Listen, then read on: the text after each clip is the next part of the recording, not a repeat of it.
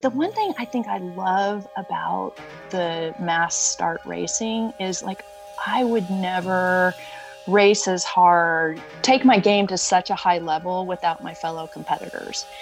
And that's the thing I really appreciate about, and still do. Like, I love mass start racing is such an opportunity to learn on so many levels. And it's really your fellow competitors that help you take your game to that next level and learn on so many levels. And so that's how I saw it more. Like, I didn't see it as like, I wanted to beat these people. It was like this opportunity, like they push you to this point where you were able to learn so much more about yourself. Yes. And that's really what I appreciated about it.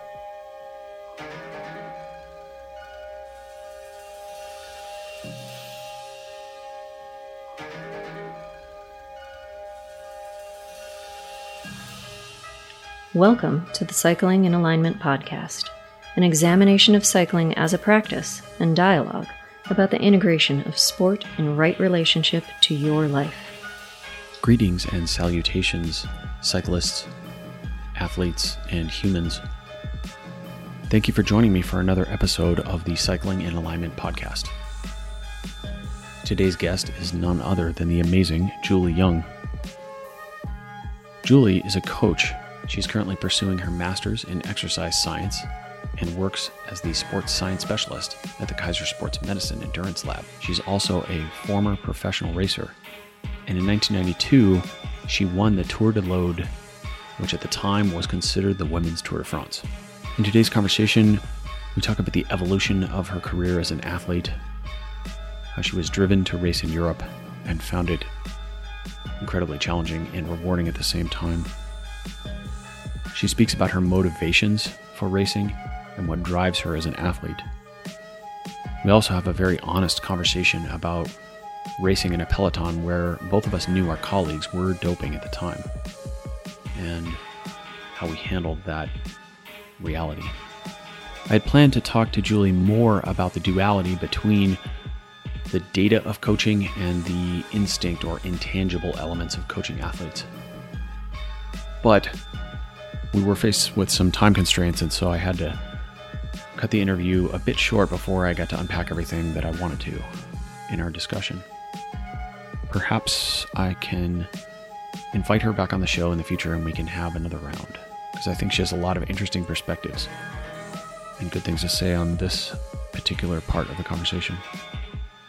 One aspect she does touch on during today's discourse is the fact that she believes that cycling is fallen culturally into a bit of data worship. That's the term she used, and I would have to agree with her. Without further prognostication, please enjoy my discussion with Julie Young. Julie, tell us a little bit, if you would, about your background as a competitive cyclist. How did you get started racing? How old were you? What inspired you to become a cyclist or an endurance athlete in general? And what were some of your biggest successes in your racing adventures? And what were some of your biggest learning opportunities? Gosh, I just had such a circuitous path to cycling. You know, I think Colby, when probably same for you, like we didn't have high school mountain bike league or those kind of cycling development opportunities. And I won't go too far back and bore you, but I've always been athletic, always been seeking out, you know, whether it was little league baseball or swimming. And I kind of landed on soccer and alpine ski racing and was on my way to a college scholarship for soccer, and I tore my ACL as a sophomore, and was just devastated because I was so bound and determined to play a sport in college, and just mentally finally picked up the pieces and just kind of got a hold of myself and figured out, like, okay, what can I do? Like, what can I play? What sport can I play in college? And kind of get myself ready. And so I'm like, okay, golf. I can do that with a bad knee. And so I kind of just put my head down, drove my mom absolutely crazy because I was so determined, like at the course, you know, sun up to sundown, practicing, and was accepted to UCLA, tried out for their golf team, made the team, was on the traveling team, went to NC2As, became an academic All-American, and then had started having some issues with qualifying and was at this crossroads. Like, do I want to pursue golf? Do I go to a small liberal college in Florida to do that? Or do I stay at UCLA and pursue my education? And I decided, you know what? I don't love golf. Like, I really value my education. So I stayed at UCLA, and I still needed an outlet, having been an athlete. Like, I'm like, I need to do something. So I started running like 10Ks, and I bought a bike. And that was interesting, starting to ride a bike in LA. And like, I think I got sprint practice trying to cross Pacific Coast Highway, anyway, but that's kind of where it just started. I just started riding, and it was just, again, to have that outlet, that movement. And then I graduated from UCLA. I moved back to Northern California, got a job in foreign investment, and was riding the bike, just, like commuting into work, doing the same thing every day. And there was this human interest story on one of our local news stories on the McKinley brothers. And you probably remember Scott. And I can't, drawing a blank on his brother. But anyway, two brothers that were on the 7-Eleven team at the time, and they were going to the Olympics. And I was like, oh my gosh, there's bike racing in the US. Like, who knew? Had no idea. Like, and I remember the very next day I ran to the bike shop, talked to the people, like, how do I do this? What do I do? And, just kind of thinking about it, like, they were kind of like negative and just like, oh, it's really hard. You have to get a license. I'm like, I don't care. Like, how do I do this? Sign me up.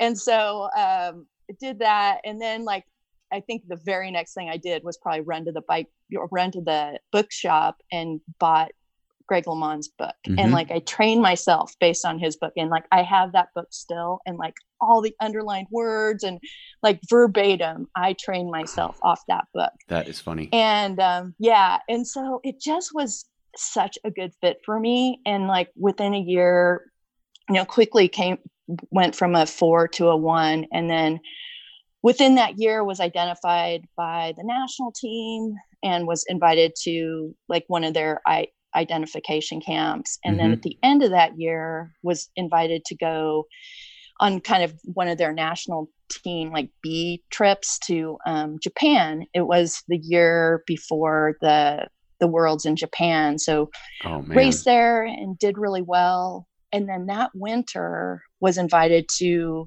the actual national team camp, which was in Texas at the time, because Lance was on the team and he was kind of calling the shots. So we were down in in the hill country of Texas. And it was like a training camp where we'd train during the week, and then on the weekends we'd go to like the local races. And I did well there, and was then asked to, go on my first European trip, and that was to Holland, and ended up winning the points jersey at the Molenheike. And at that time, like, I kind of transformed myself from like what initially I was more of a sprinter to a climber. And so, but did well at the Molenheike. And then that kind of started my 10+ year career on the national team, and at same, subsequently or in same time was on the pro teams like Saturn. So that's kind of the circuitous route to cycling. That's and then in terms of successes, I think for me, I thrived in Europe, and I think for a lot of people, Europe was just culturally too hard. There's too many like factors going on, and I just absolutely loved everything about racing in Europe. I think it's super chaotic, but I also feel like the chaos and the little roads, for me, like the type of rider I was, created opportunity. I wouldn't say I was a pure anything. Like, I wasn't a pure climber. I wasn't a pure time trialist. I just had work ethic, was willing to stay at the front, and was willing to try. And also had, I think, pretty astute tactical skills. And so for me, I loved Europe. I mean, I remember having days where you kind of just felt so wrung out, like, end of a stage, just sitting on a curb And because you feel like, I mean, you know how it is, you just feel like you're fighting for your life over there. Yeah. So it's just mentally exhausting, but yeah, I just loved everything about that. So I think for me, you know, some of my biggest successes came racing in Europe, like winning the GC at the Tour de l'Aude, which at the time was, you know, considered the like Tour de France for women, Tour d'Aquitaine, and then just bunches of stage wins in the various stage races we did there, like the Molenheike and EEC. You know, I think, you know, I was on 6 world championship teams. I'm proud of that. I do think, like, I think about this all the time with the like world champs. You know, it's definitely a team sport, and it's unfortunate that the winner is given that medal, because you do realize, like, it really does take the team effort in the road race to get that medal. And definitely was excited to be part of some of those podium winning teams. Another like really proud result I have is I had been on the Saturn team and from the start of that women's team to 98, and had decided that, you know, I'd been pigeonholed into kind of we had such an incredible team, like Clara Hughes and Didi Demet and Jeannie Golay and Karen Bliss, and had slowly been like pigeonholed into a domestique, and it took away, like, you know, all my confidence. And I didn't come into the sport to be like in that position. I came into the sport to try to win, and just mutually agreed it was time to move on. And so I worked to get a pro contract with an Italian team, but had been training down in Southern Cal. And, you know, at that time, like, you could go into Redlands as an individual. And so I remember I was working with this coach Murick, and we were down in Alpine training. And so made my way over to Redlands, and the Oak Glen stage is, you know, it's a point to point. And I was barely able to get a ride to the start because I had no support there at all. And then I just rode that race and just rode smart, and, you know, played my cards, and ended up in a break with 2 Saturn riders and 2 Timex riders. And, you know, just again, allowed them to kind of focus on each other. And I attacked on the climb and went solo for the win. And that was, I think, one of my best, like, you know, it's kind of redemption in some ways. So that was a pretty good success. And then I think the other things that I'm proud of is that, like, I remained ethical and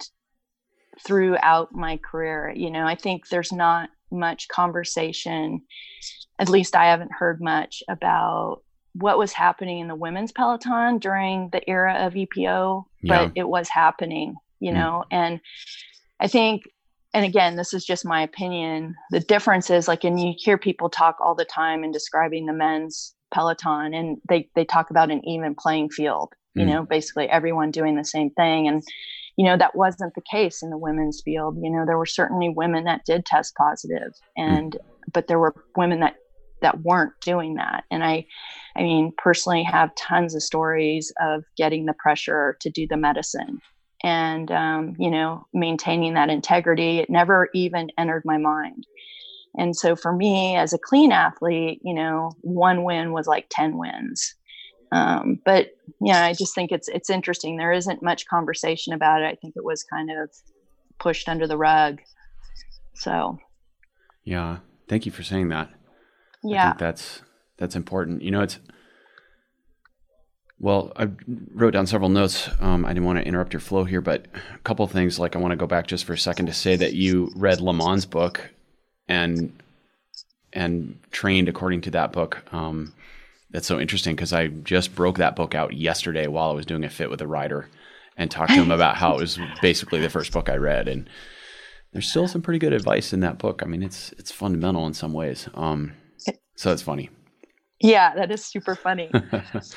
And then you got to race your first race in Japan. How amazing is that? I was lined up to do the Tour of Okinawa maybe 4 years in a row. And like 1 year I got the flu, and another year the national team ran out of money, and another year like a hurricane came or something, and never got to race over there. And I finally got to go visit Japan and drop off my daughter. She attended school there last summer. Wow. And what an amazing country. That must have been a super cool experience for you to go race there for the first time. Was it the Tour of Okinawa? We did. It was like the series of kind of crits or circuit races in like their major cities. Okay. So, and we had, I think we were over there for a couple weeks. So we'd hit those races, and then they'd have us stay in the countryside between. And I was so amazed. Like I just envisioned this country that was super impacted.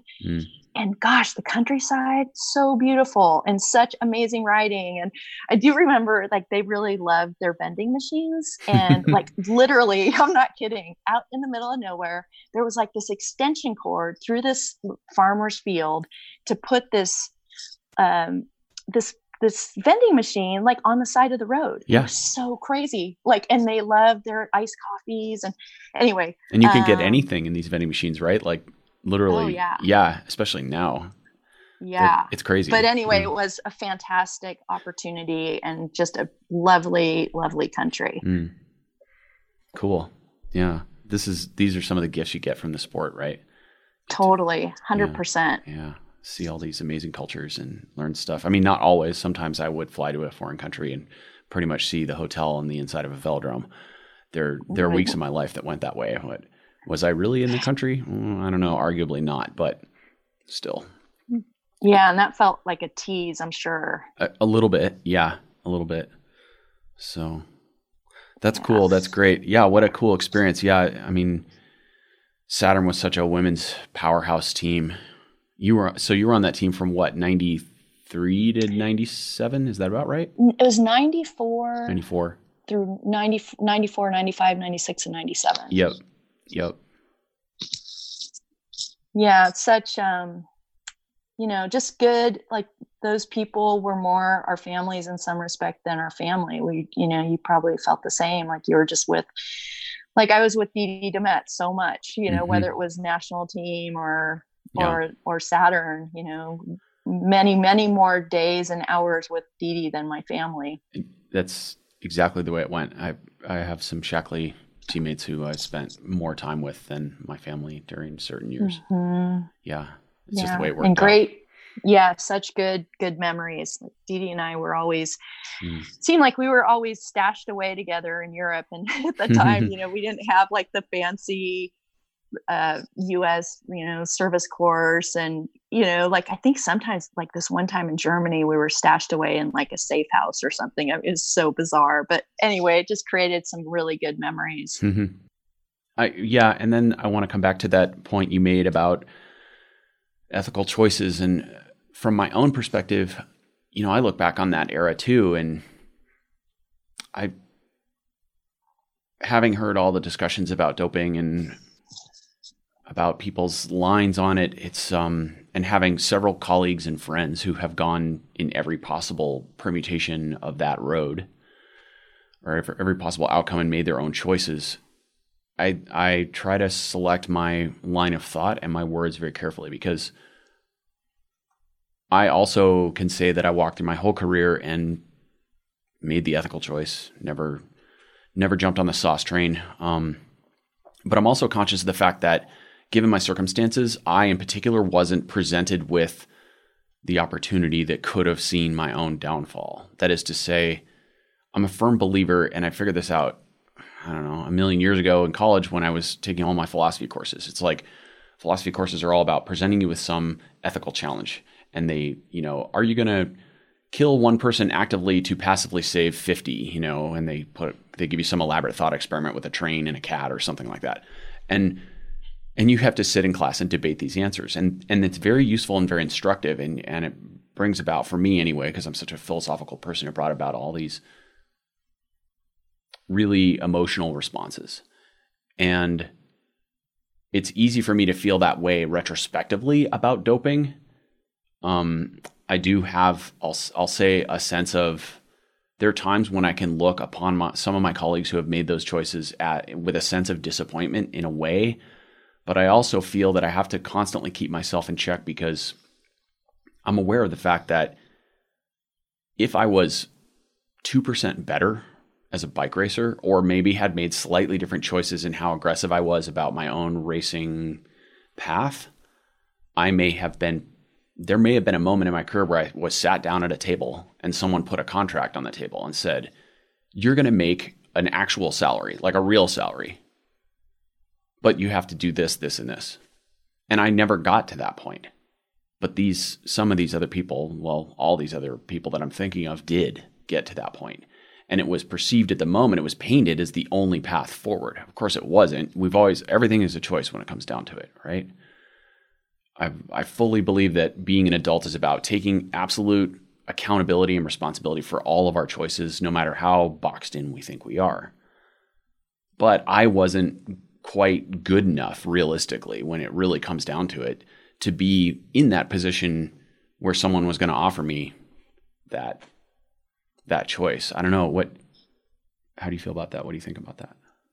Well, I guess what I think about it is that when I look at the Tour de France and, everyone is expecting these athletes to perform in a sensational way. And these, 3 weeks, and we want the courses every year to be more demanding and the finishes to be faster. And, we're not expecting these guys just to dawdle. Like, we're expecting them to race every race and it to be exciting. And personally, I feel, and I know this has been said, but the riders really are pawns. And I do feel like it's the organizers and, the sponsors and everybody that's expecting these incredible performances. Like, I don't feel like you can humanly do what we expect these riders to do without some assistance. And so that's one thing I think about it. But on the other hand, I also think, just personally, like, I feel like I was genetically talented. I know I had work ethic to back that up. And it was really depressing, like when I was so I felt like Europe helped me raise my game. And I wanted to, I was contending for podiums, for top 10s, always like one of the best US racers in terms of GC finishes in the stage races. And I felt like if I moved to Europe, that would give me that consistency to take my performance to that next level. And it was like when I moved to Italy, you came over to visit, so like the situation. And like I was living in this apartment, and nearly every week the director or the owner of the team would come over and say, like, you train too hard, you need medicine. And at the first, when I started there, like I was the first of the season always contending for the podium, always in the break. And then I came home to the US to do nationals, important races for world selection. And when I went back, I was lucky to be competing for 10th through 15th. And you think to yourself, like, I just remember in the Giro, we had a day with 2 short stages, like 70K in the morning and 70K in the afternoon, flat, super windy. And this gal that had been a world champ on the track attacked. She went off the front. People tried to bridge to her. They couldn't. I finally did bridge to her, but I was so gassed I couldn't do anything. And she was just aggressively like trying to take me off her wheel. So I drifted back. She went on to win that stage and then the afternoon stage in the same fashion. Wow. And you're thinking to yourself, man, this is like, I work hard. I'm talented. Like, what is going on? And, later it came out she did test positive, but it's a bummer as a clean athlete. It's like what's your hope or what's your like kind of purpose anymore? So anyway, I would say those are the things I feel about it. I think those, and it's kind of contrasting. You were saying how the organizers expect the athletes to do these amazing things, and we as fans expect the athletes to race. We expect the racers to go out and attack each other and smash it. We don't want them to just parade along for 2 hours if we give them a really long, hard stage. because that's boring to watch and it doesn't make good TV, and we want drama and we want excitement. What I think is interesting about that is I remember specifically having a very pointed conversation with one of my Shackley teammates, Matt Koshara, sometime in, I don't know, it's probably the first year I was racing on Shackley. This was probably 96. And he pointed out to me that professional cyclists are entertainers. And I had a really hard time with this. I got quite upset when he tried to tell me that part of my job was to entertain the public. I didn't see it that way at all. For me, this was my own one-man mission to be the fastest bike racer on the planet. I could give two Fs about what someone thought, whether or not what I did was neat. I didn't see that side of it at all. I hadn't learned to see an athlete's performance through the eyes of the spectator, even though, of course, I was a spectator because I had watched the Tour de France on TV. I had watched, Greg LeMond beat Laurent Fignon in the Tour in '89 by 8 seconds, and I thought it was amazing. And I got wrapped into that drama. I knew what John Tesh's music sounded like when I watched the Tour coverage, but as we all did. but I couldn't put myself in that position, and so I was upset that he thought. In my own head, I was still a long way from any of those level of athletes, I guess. And so I hadn't conceived of myself as an entertainer. But I think what the problem I have with this philosophically is that when we are, this goes into product design. First of all, when we start thinking of athletes as a product or a race as a product that could be sold, then we start thinking about how to optimize the product. And then there becomes this balance. Are we going to make something that is the oyster of the creative mind, right? Every small company has the origin of this creative design, like whether you're making a shoe or some music or, a new amazing microphone that works in a different way. I'm obviously looking at the microphone we have right now, and so any product that's made can be thought of this way. We have this creative impulse, this person who's this creative genius. Like, remember Bart Sheldrake used to make those crazy Les shoes that I used in '98 that look like carbon slippers, right? The perfect example. He's just an insanely intelligent and also crazy creative dude who could work with carbon fiber and decided, I'm going to make a cycling shoe in my basement. And he did it. And his product, the philosophy of his product was, I want this, so I'm going to make this for me. And then other people wanted it, so he was able to sell them. That's a very different process than the way most companies work, especially as they begin to scale. When a company scales, what they do is they have to start making products for an average audience or an average man or woman. And as the saying goes, there is no average man or woman. So when you make a product for an average person, you're not actually making a product for anyone. What you're doing is making effectively a one-size-fits-all solution. Well, in the world of sports, when you start to make a product that fits that more is better mentality, or eventually when we want sport arguably to become a little more X Games and a little less old school boring parade, because that doesn't play well on TV, especially for what we imagine the average spectator, the average person who sits down, American TV watcher, who might expect football, which is helmets and people smashing into each other over and over again for a couple hours. Cycling doesn't work that way. It's not the way it plays out. So when we start to evaluate the sport based on those standards, then we imagine that the athletes have to do anything different than what it is. But the fact is, when you know cycling like you and I do, and when most of my audience does, or all of my audience does, we understand that all you need is a road and some bike racers, and you're going to get drama and excitement, because it's the race that happens. It's the passion for racing that makes an exciting race. Now, yeah, there are different outcomes. I mean, an 80-mile flat road race only has so many outcomes in most occasions. But when we add a little bit of wind and, pave and a few hills and some turns and a couple dogs in the peloton, or maybe a horse, and all of a sudden we've got a story, no problem. Especially if we put an experienced peloton in there with different abilities. That's what's cool about cycling. So I see that side of it. I think that the entertainment side of things, and I'm just sort of thinking out loud here, I think the entertainment side of things can drive that to a point. But I also think, in respect to your comment about being in a hard position as an athlete who's clean and going, like you said, to these Giro stages, and and being in the breakaway with this woman and just having her, rip your legs off. I've had that experience as well. I experienced that for the first time in 94 in Belgium. It was one of those moments when you just know how fit you are and how fast you are. And you're at the front of the race, and I was also in a breakaway at this moment. I was actually bridging to a breakaway of, I think, 3 or 4 riders. And a guy came out of the peloton and came to me and took one pull and just ripped me straight off his wheel on a flat road. And look, I know I'm not, Lance or Miguel Indurain or whatever, but I know my own engine's capabilities. And I just literally stopped pedaling and was like, seriously?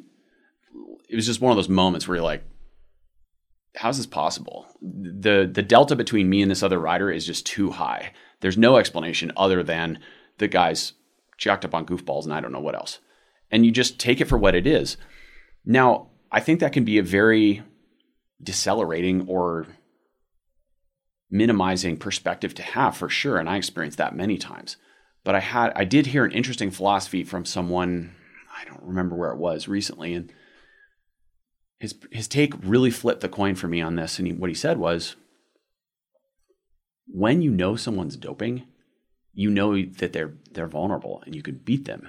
And the reason is because they don't believe in themselves like you do, Julie. They don't believe in their own abilities. So they're reaching for something extra. The only way they feel they can win or succeed is to reach outside themselves and seek something external, in this case, which is contrary to the philosophy and spirit of the sport, to boost up their own level. And the moment they do that, you know that they're mentally weak. Now, that was an awesome philosophy, and I really dug that. However, I don't think that applies to EPO because the delta between a rider who's clean and a rider on EPO, when back in the days when it was like Cowboys and Indians, 15 hematocrit points, you might as well just stall an engine in their bike, right? But I still think philosophically that applies. From my own perspective, I knew there were guys who were on the sauce that I was racing against. I could see it clearly, like in that instance in Belgium. Somehow I feel maybe I was just hopelessly naive, but I just felt like I drew a little boundary around that part of myself, and I promised myself there were times when this boundary was tested, but I basically promised myself that I would never let other people's bad decisions compromise my own flame for the sport or extinguish my joy for the sport. I just made that promise. I don't even think it was really conscious. It's not like I sat down and looked in the mirror and said it. I just knew that there was a certain place I couldn't go with it. And I think part of that was being on Shackley and racing with colleagues and teammates, guys like Scott Mercer and Matt Kashara, who were really talented athletes, really good bike riders, but they had this jadedness about them because they were looking at other members of the peloton and saying, I know this guy's on the sauce. I know this guy is using duplicitous methods. And it started to erode their passion for the sport. And I promised myself I wouldn't let that happen. It could have been just straight up naivety. I don't know. Do you have thoughts on all that?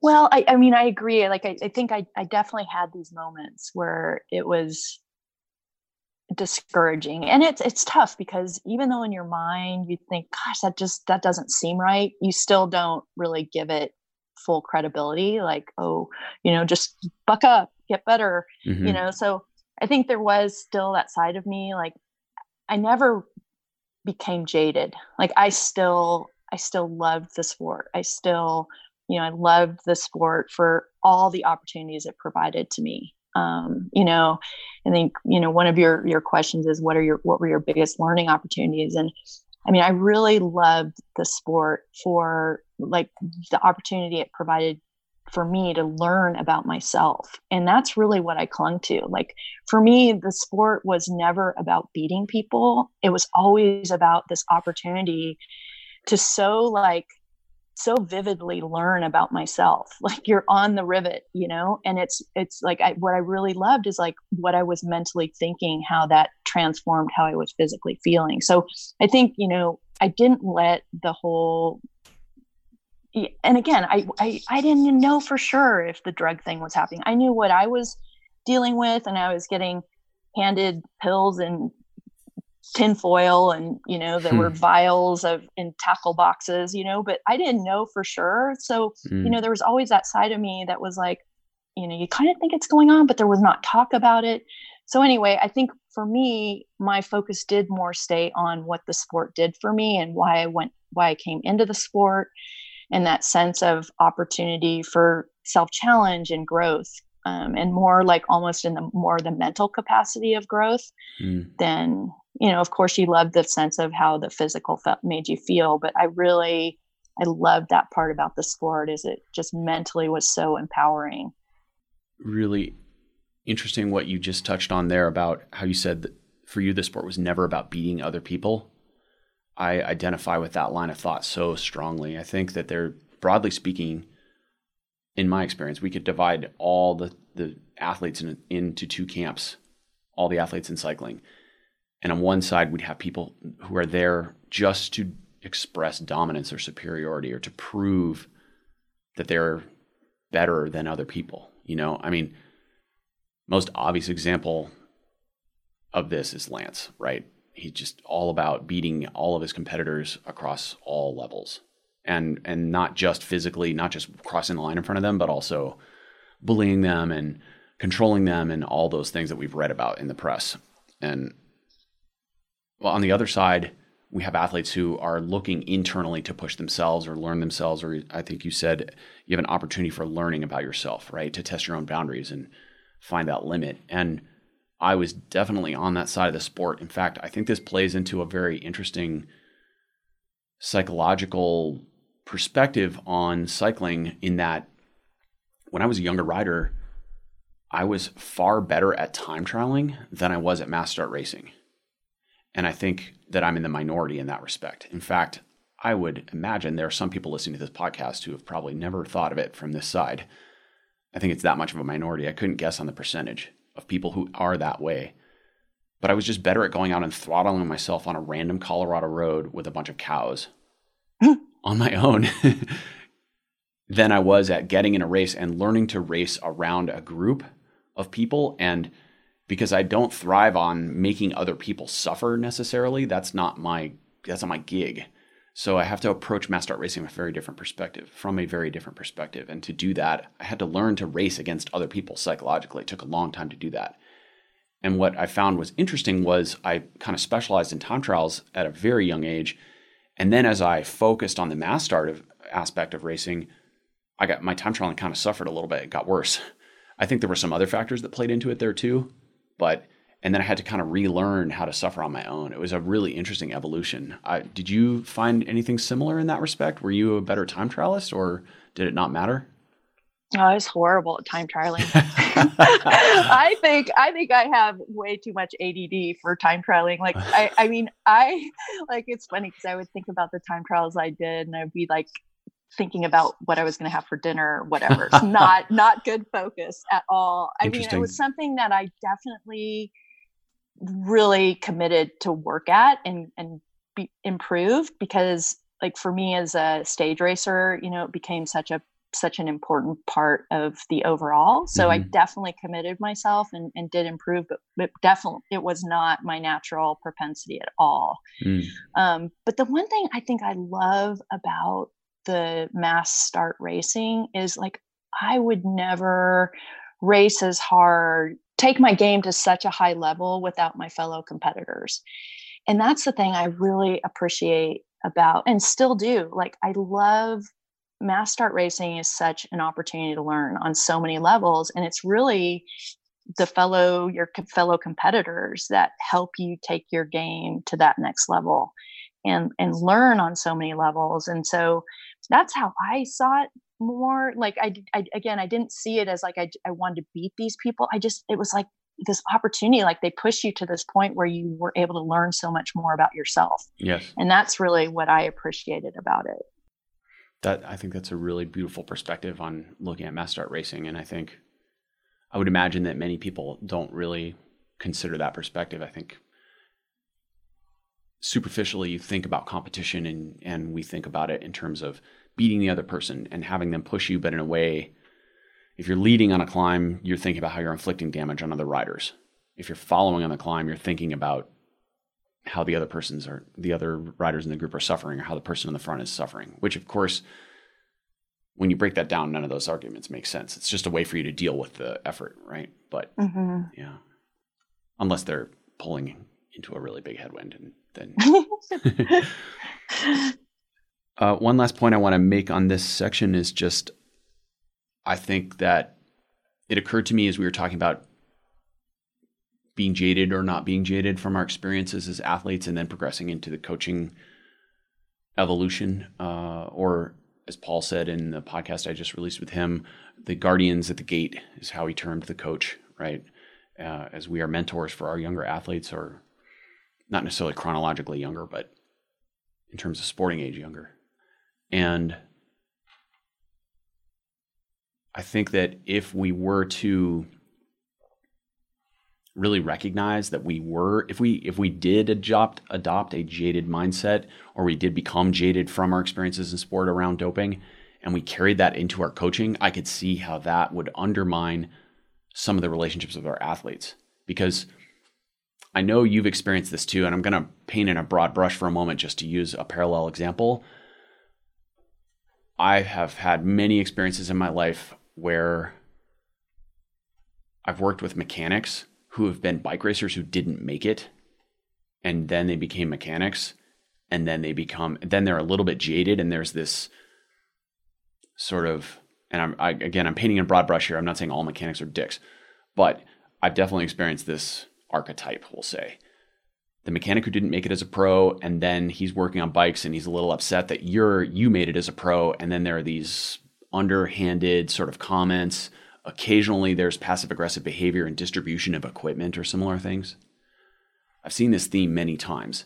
And again, I worked with some amazing mechanics and grateful for the mechanical support I've received in my career. Not trying to bash mechanics, but it's a thing that happens. And I could imagine there are also coaches out there who are similarly minded, in the sense that they may have felt that their opportunity to succeed in sport was robbed by doping or taken away by cheaters. And I think that on the one hand, our job as coaches is to paint a realistic picture, and we don't need to sugarcoat everything about our athletes. Like, the reality is there are athletes who, as long as there's sport, there are people who will cheat. There are athletes who will look for shortcuts. It's just, unfortunately, human nature. So in a sense, when you're raising your kid and you have to tell them, like, yeah, there's going to be a thunderstorm this afternoon, you should take your rain jacket. You're trying to arm your athletes with the tools they need to deal with the adversity of their sport. And in that sense, we want to make them aware of the fact that they're going to have to deal with dopers and cheaters, but hopefully we are equipping them with the tools to deal with that. And if our jadedness came out, what I'm saying is we might be at risk of potentially extinguishing their joy for the sport. Do you have thoughts on that? Personally speaking, I think this is part of my history, but it's funny. It doesn't come into play at all in my mindset at all, really.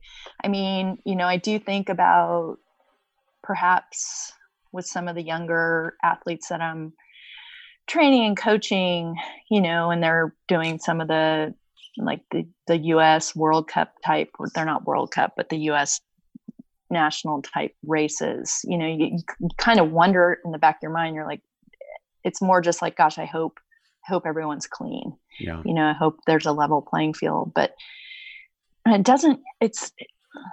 kind of goes back to like, yeah, this was a part of the history. But for me, again, I left the sport with so much love of the sport and such a positive experience. Mm-hmm. And again, it was just this opportunity to, ride and race with abandon and learn about self. And that's really what is more guiding in my, as I coach. Yeah. That's really more the guiding principle. Yeah.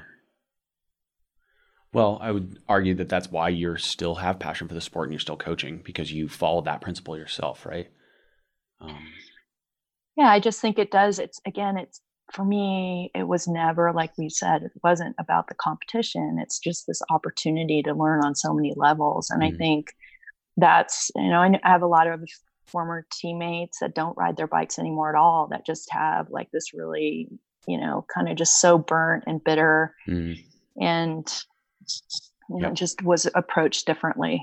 You might say a dour disposition towards the history, their history in the sport.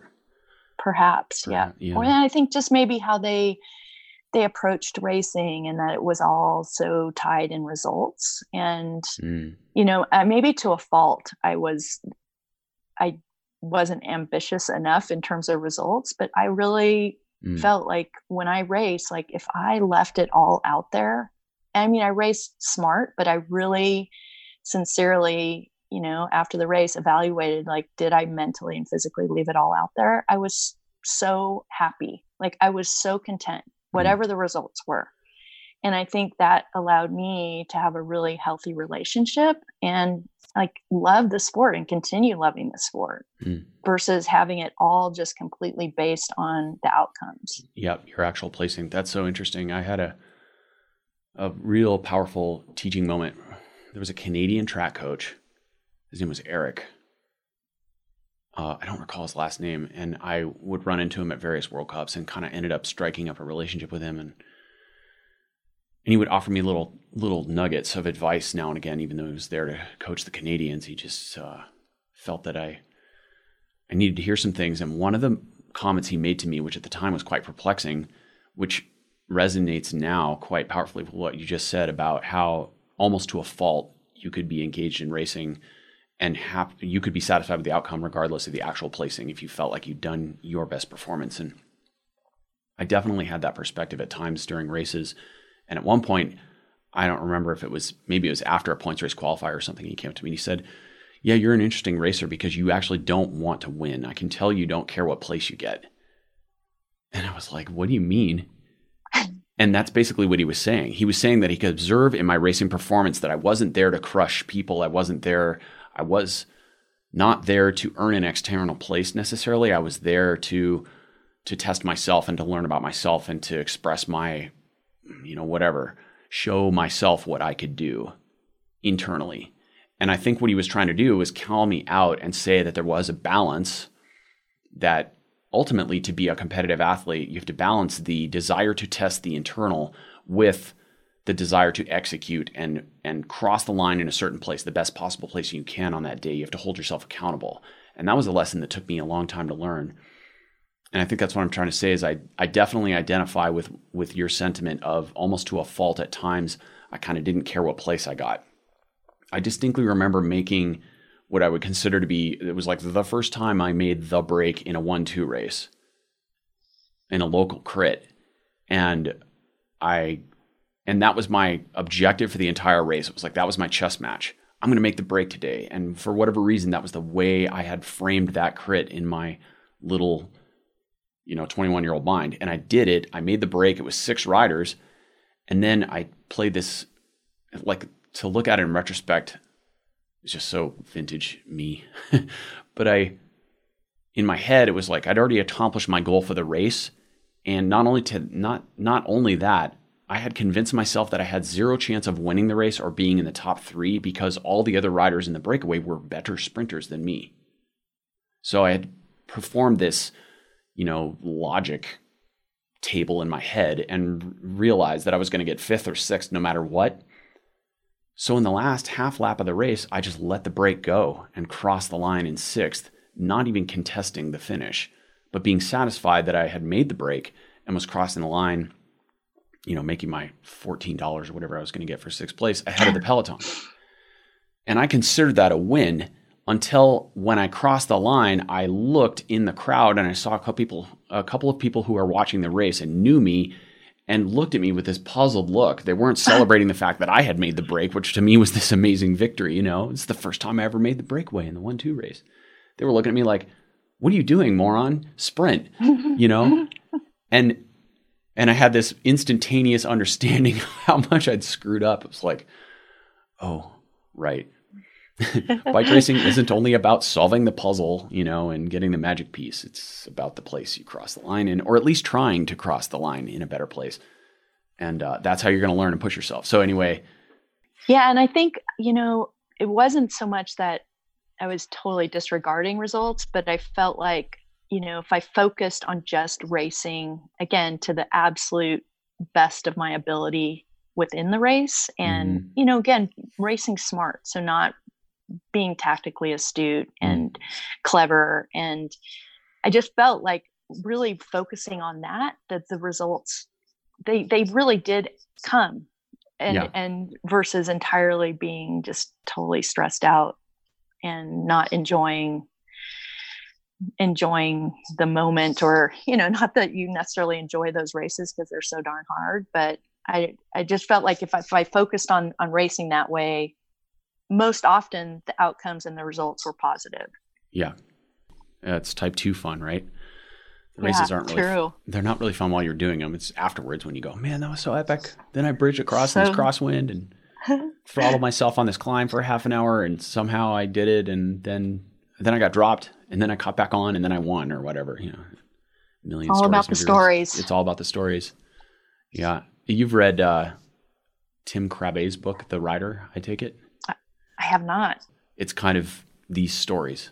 That's what it's about. It's for someone who doesn't really understand the core elements of the battles that take place on the course. It's a really fascinating look at how that all develops. It's basically the story of a long road race, but it's told in a very artful way. It's I think the guy's a Dutch author. Yeah, classic read.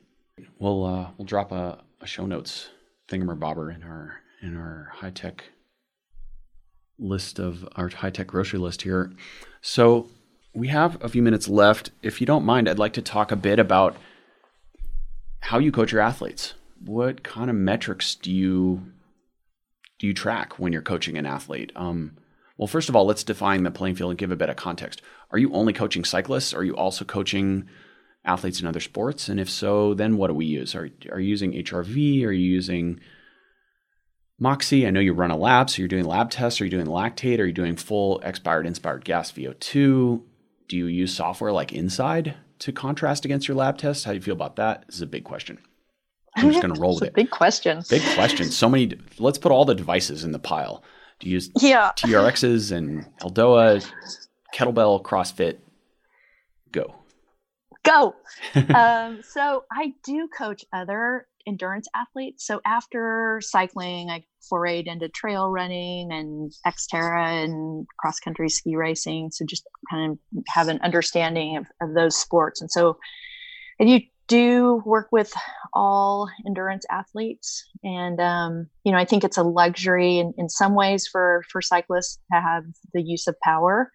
When I work with runners, it's tricky. I'm working with this gal who's going to do this 100K race, and she was asking, well, can I go off heart rate per pace? And, I know it's just, there's too many factors that affect heart rate. So I think for me, I think you'd asked about like coaching philosophy, and it's not just about the data. It's really like, for me, the most important thing in the coaching like philosophy, and then understanding how to use all the devices, is understanding the athlete and just mentally and physically how they tick, like strengths and weaknesses, the demands of their events. I really use the data to help inform my decision making, but I don't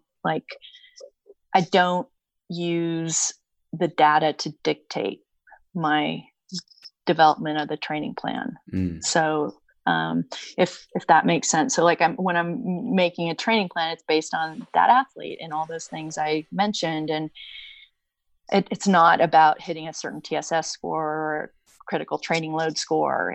But often in most cases, what happens is those line up. And so again, it's kind of that back marker to basically, confirm the decision making. Yeah. Or again, to inform the decision making. Yeah. I do use, I use Training Peaks and do again use those scores to help, make sure like things are moving on track.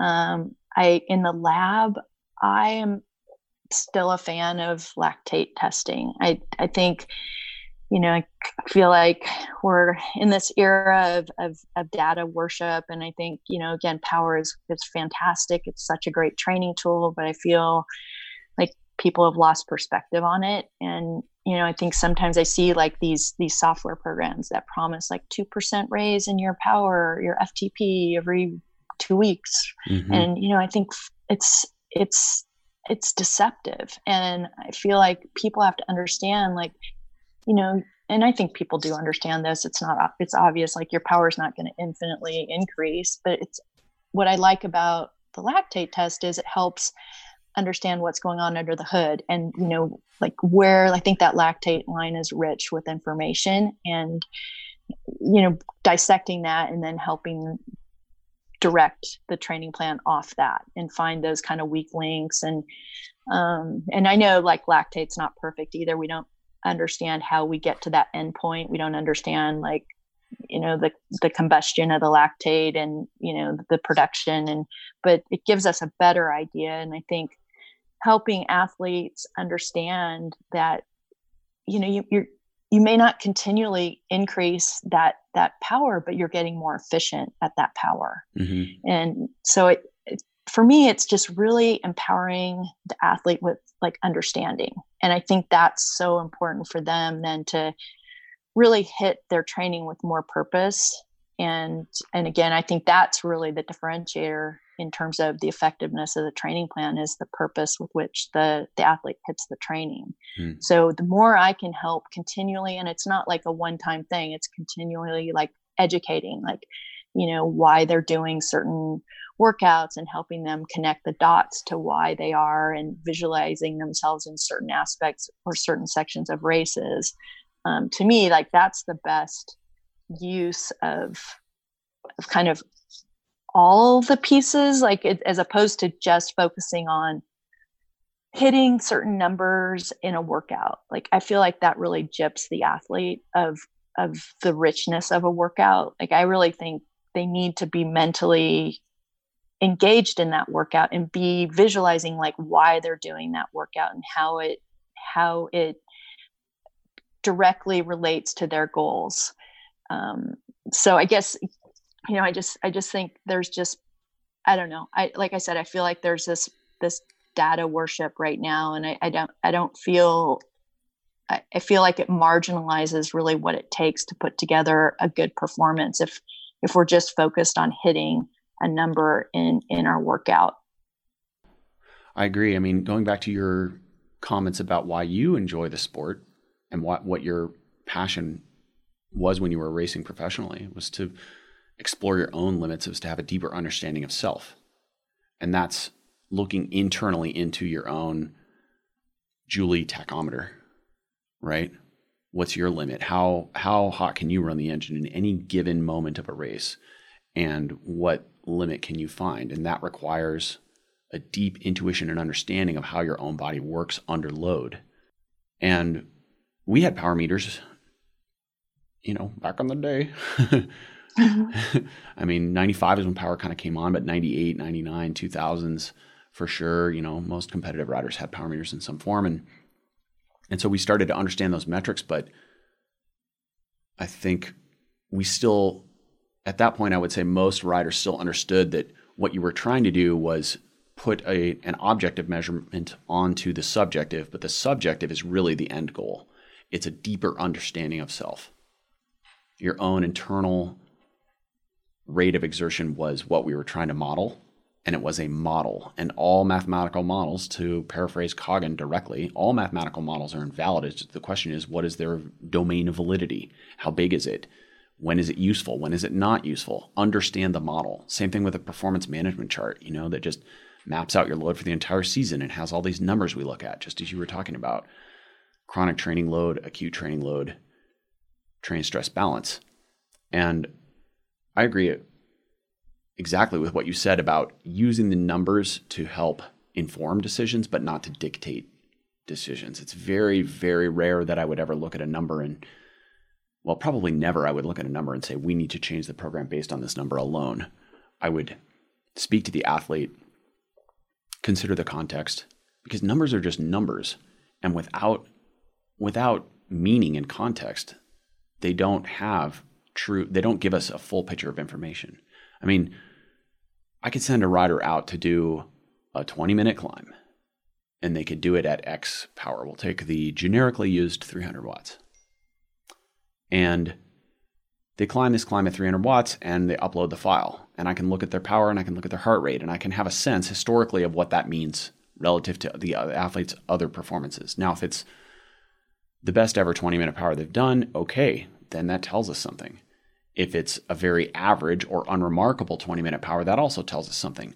But it doesn't tell me that much unless I read the athlete's comments, which requires, of course, the athlete to make the comments, which requires you to have a good communication relationship. But if the athlete says to me, I felt like there was no chain on my bike when I made this 20-minute effort and it was in the 97th percentile, that's obviously a much different data point than if they say, holy crap, who tied a dead bear to my bike? I was literally felt like I was getting a root canal the entire way up this climb, but I managed to do it. That tells me several important things. One is they're carrying some type of fatigue or their relative perceived exertion was much higher on that day for some reason. We've got to sort out what that was. Whether it was that they were, slept poorly or dehydrated or glycogen depleted or any number of other things, or whether it was a matter of their own perceived expectations and the numbers falling short of that. And that's the trap we fall into when we give a rider the shortcut and say, today I want you to ride at 310 watts for this 20 minutes. Don't think about how you feel. Don't put effort into your own internal sensations. Don't try to intuit that. Instead, just turn all that off. Check out from the body and just follow this line, jump over this line, or go under this limbo bar, however you want to phrase it, right? A high jump would be a better example. It's like, just as long as you clear this bar, you can go on about your day and go to your job and put your kids to bed and do all the things and not worry about whether or not you've, air quotes, had a successful workout. But like any complex task, it requires a little more discernment, right? It requires a little deeper thought.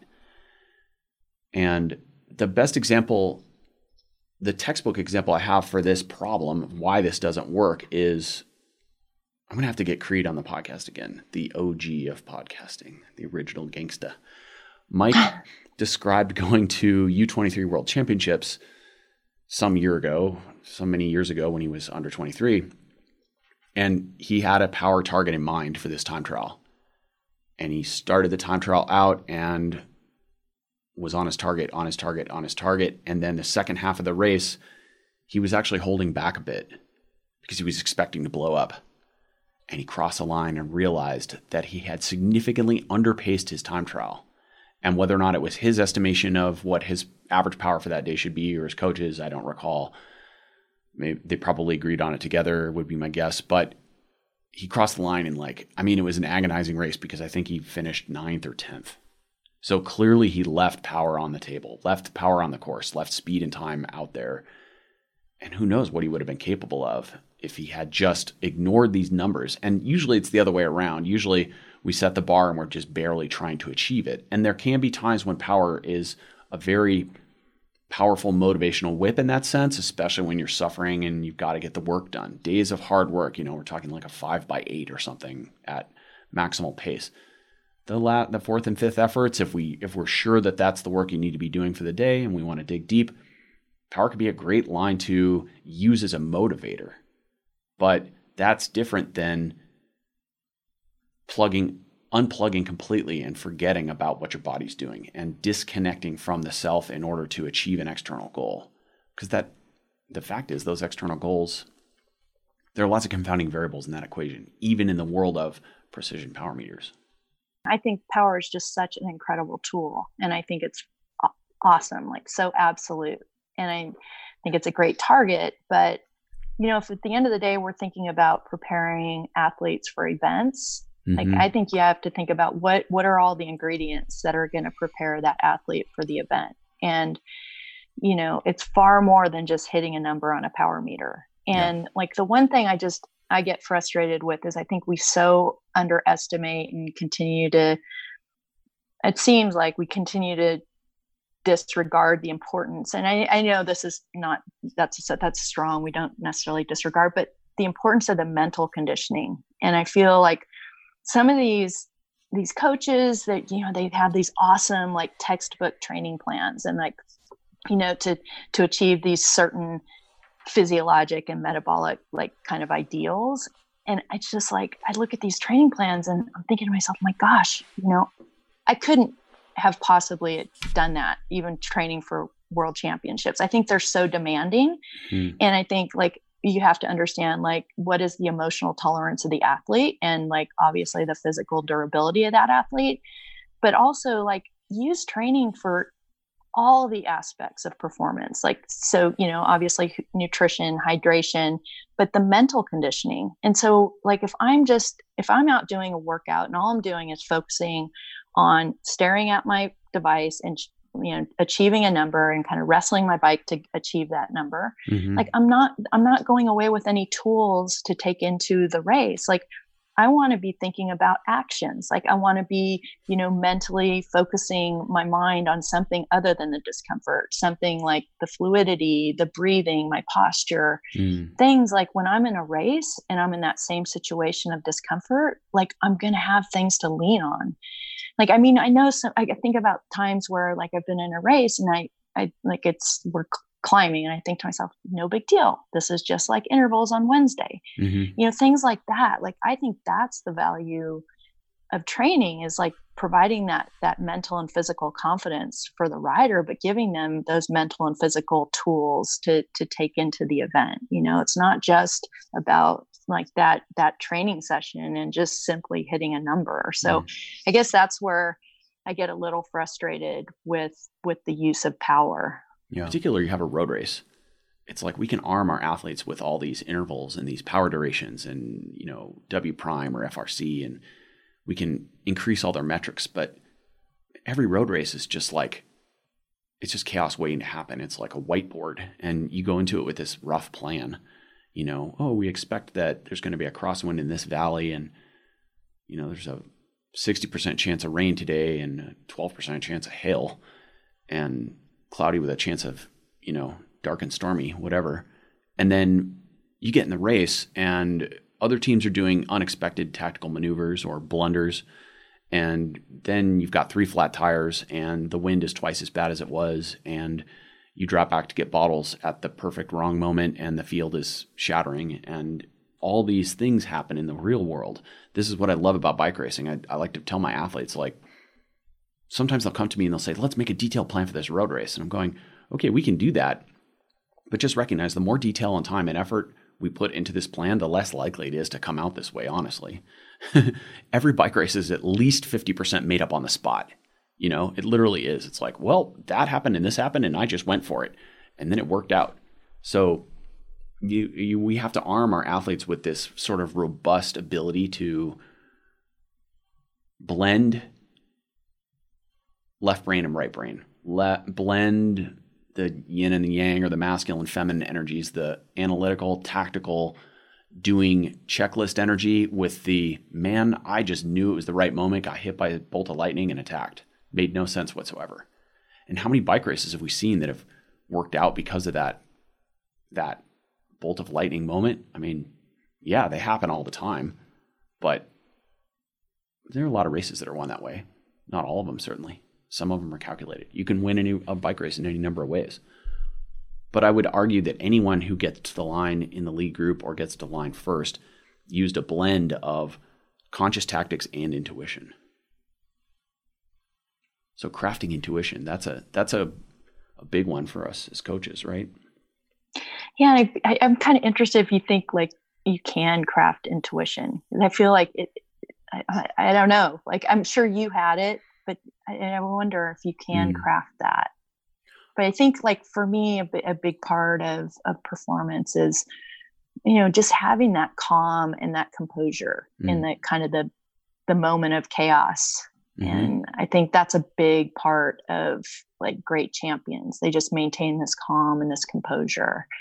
And again, I think that's like, kind of comes with like training. And that's another aspect of training is, kind of gaining your confidence that you can pedal through it and you can be okay. And yeah, it's it's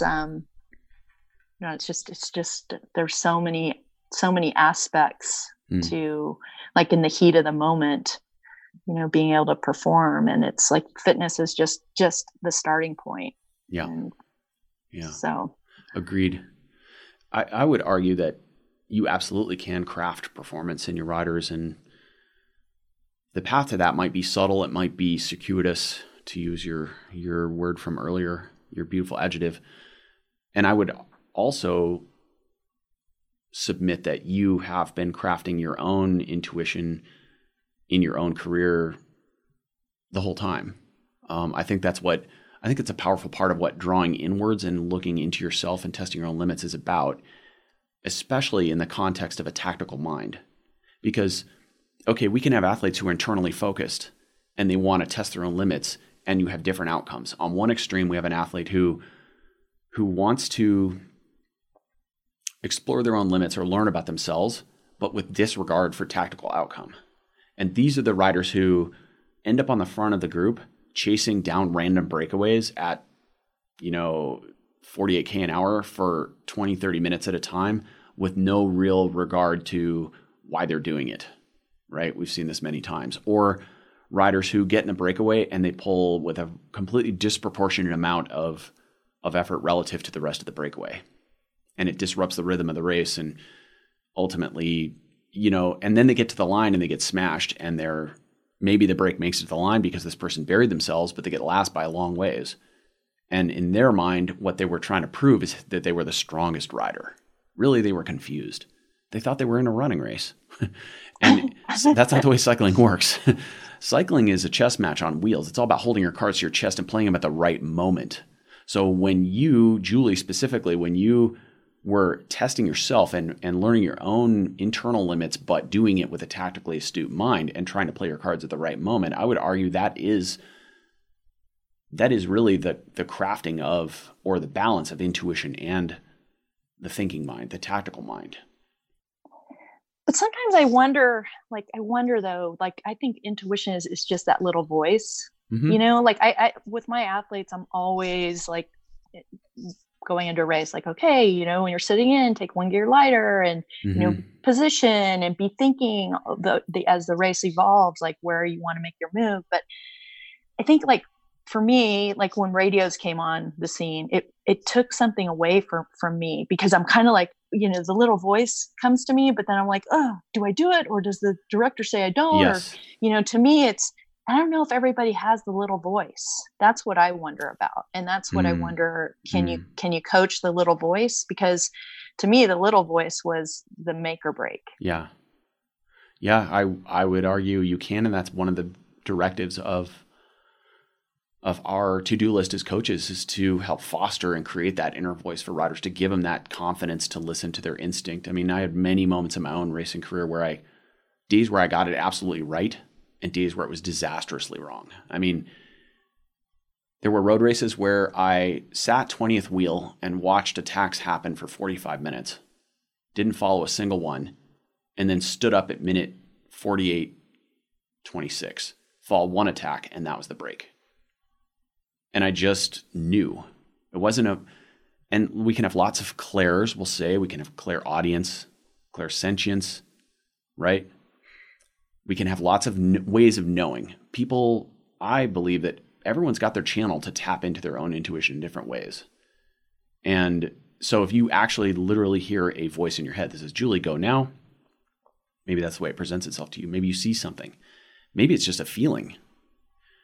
For me, I've got moments of all three, and then there are moments where it goes wrong, where my intuition is off, and I'm following the first 48 minutes of attacks and going nowhere, and then at minute 46:26 or whatever, the attack goes, and that's the last one. I'm totally exhausted by then, and I miss the move.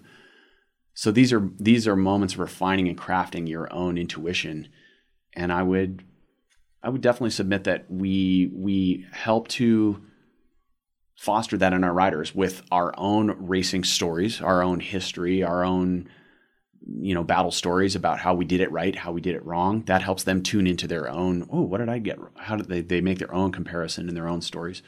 But also, I think it's just about being tapped in. It's about being grounded and centered.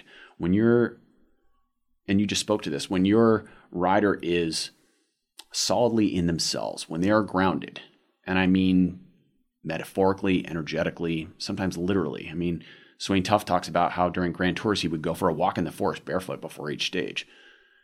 This is the kind of stuff I'm doing on a regular basis now, only without the Grand Tour part. But I feel that when I'm meditative in my own life and I have a meditation practice, and that can take various different forms, that helps me tune into my own intuition and, I would argue, a collective consciousness.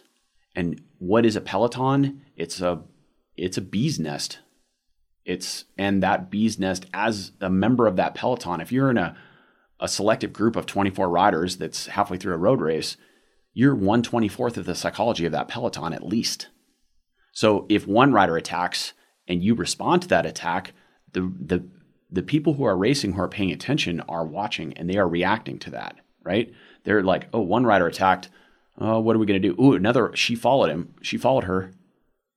Ooh, okay, now the race is heating up. What's going to happen? Are 3 more going to go? Or are we going to let them roll off the front? What is everybody else doing? So we're constantly interacting in that mindset of the group, and that intuition is a powerful part of the outcome of races, a very powerful part. When you get in track races, the pelotons are smaller. So now you're 1/12 of the psychology of this group collective consciousness. When you're in a peloton of 150 riders, you've got much less of an impact. However, there is an impact. If everyone's riding piano at the start of a long race after 4 stages of racing, and you're the one who draws the first sword, sometimes that can really influence how things develop from there. Or you choose not to draw your sword. So, yeah, just a bit on that. Now that we're talking about this, I think this is probably a topic worth exploring. Well, I think the tactical part is just the most exciting part about bike racing. Mm-hmm. So again, like the fitness gives you kind of that ability to be a player, but it's the playing that makes it fun. Yes. Agreed. The infinite game. Yep. Julie, I want to say thank you for taking the time to jump on the call today. I know we had some scheduling challenges, and I really appreciate you taking time out of your day. Well, thank you so much. I just so enjoyed it, Colby. Really appreciate you thinking about me and inviting me to be a part of this.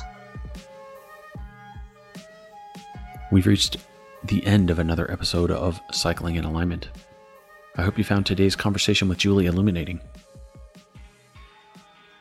I really enjoyed speaking with her and appreciated her perspective on coaching and her insights on data worship. I was reflecting on our conversation about our different perspectives on motivation in the sport. In particular, the part where I described that I'm a little bit better racing on a random road with cows than I am racing against other people, or at least I was as a young rider. And Julie admitted that she is more on the other side of things, although even in a mass start race, her objective isn't to crush other riders. It's to explore her own limits and learn about herself, learn about what she can do in the presence of other riders. I think that's a really beautiful way to say that sport isn't about smashing other athletes. It's not about beating other people and making them feel less than. It's about finding out what you can do. I thought that was a potent and powerful distinction. The downside of that mentality, or the mentality that I had, which perhaps was even a bit more analytical, especially as a young athlete, is that you can be not focused enough on the tangible results of racing. If you just want to go ride your bike in the forest by yourself, then you can find your own limit that way. You can decide how hard you want to ride up a giant mountain pass on your own. You don't need a number or a sponsor or race wheels to do that. You can do that at any point. But when someone is paying you to ride your bike, when you have mechanics and soigneurs and directors and team managers and all the staff that goes into a professional cycling team, in Slipstream's case, about 100 employees who are all ultimately supporting the riders and the team, and they're there really so that you can get results. If you don't deliver on the day, then there's a level of disappointment. That's what professional bike racers are there to do ultimately, is win races. Or you're there to be part of the team and perform your job for the day, whether that's getting bottles or bringing rain jackets or chasing down breakaways. That's your job. That's your finish line. And there were times when I was a long way from learning that lesson and having that own personal accountability. But just like any spectrum, you can go too far in either direction. And I think Julie and I have both witnessed plenty of riders who've perhaps gone too far down the results road. And when your happiness, your sense of self, becomes too involved or too wrapped around the finish line or the results page of a website, then you can lose what's valuable about the sport. You can lose the essence of competition. Because ultimately, even paid competition is still simply a game. And I have one clear example of that in my own career I just wanted to share briefly. I raced a local criterium here just a few blocks from my house, probably half a dozen times in my racing, we'll say career, more like adventure. And on one of these occasions, this was a course that suited me quite well. It has a small hill, it was very technical, had a little alley that ran down the backside of the course and several S-turns. And on one occasion, I was in a breakaway with one of my own teammates and another rider, and no matter what we did, we could not get rid of this guy. And maybe if the course was a little different and we were able to attack him back to back more often, we could possibly do something. But the way the course played out in this case with the technical aspects, there was just not enough space and time for us to hit him with enough frequency to wear him down to where we could actually get away. And he was the quickest finisher of the three of us. And I sort of could see this happening about halfway through the race, but there was nothing to be done. We were so far ahead of the peloton that stalling wouldn't really matter. There was no cat and mouse to play. There was really nothing we could do. And I could see this plot happening in the future. We tried everything we could think of to get rid of this guy, and then we came down to the finish and he just smoked us. And I distinctly remember crossing the line with this just profound sense of disappointment. In fact, I was so upset about it that I dropped an expletive as I crossed the line. And if I recall correctly, my stepmom was actually standing on that finish line. And immediately after I crossed the line, I realized that she probably heard me. And that was a not very proud moment. In that instance, I had become far too consumed by the result of the race. All that mattered to me was winning. And for context, since I'd done the race, 5 or 6 times previously, I think I'd been in the top 5 multiple times, but had never won it. So it was one of those elusive races that just slipped from my fingers. And at the time, I probably knew this was one of the last times I was going to compete in this particular race. I think it turned out to be that exact scenario. So, lesson learned, you go too far on one side of the spectrum or the other, and it can be, well, an unpleasant lesson. The other part that I want to reflect on about our conversation was when Julie mentioned that she had seen some coaching plans written by other coaches for some of her athletes. Maybe they weren't her athletes, maybe they were just athletes. And her comment was, quote, "Gosh, I couldn't have done that." And this is coming from a woman who won some of the hardest races in the world. I mean, Julie trains hard. She is a real athlete. So what does that tell me? I didn't get the chance to ask her this. Maybe I will in the next round, but it made me wonder if some of the coaches or coaching plans that she had seen were just way too hard and too much training.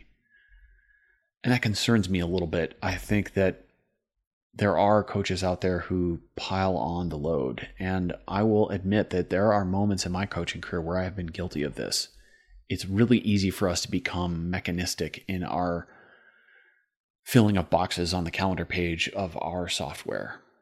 And so I implore you as a coach to really critically think outside your own bias and try to escape the tools you're using. One conversation I definitely would like to have with some more coaches I have on the pod in the future is a bit about the specifics of how they use training software, how they use it to assess what their athletes are doing, and how much of their actual coaching and communication is just based on phone calls or emails or texts or whatever means they have for dealing directly with their athletes. In any case, just some of my thoughts after reviewing our conversation. As always, if you have comments, please reach out to me on the electronic mailings.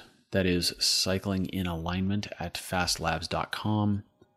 Also, you can find Julie at her website, julieyoungtraining.com. We'll put a link to that in the show notes, but it's just like it sounds, Julie Young, YOUNG training.com. Thank you for listening to the Cycling in Alignment podcast. I hope you enjoyed today's show. If you have some feedback about the show, you can email me at cyclinginalignment@fastlabs.com. We will also put the link to this email in the show notes and some links to some socials in case you want to hit us up there. We appreciate your positive feedback if you like the show. If you didn't like it, well, that's okay. You can let me know about that too. The thoughts and opinions expressed on this podcast are those of the guest or me. They do not represent Fast Labs, Fast Talk, Chris Case, Trevor Connor, Santa Claus, or anyone else. Thanks. Have a good day.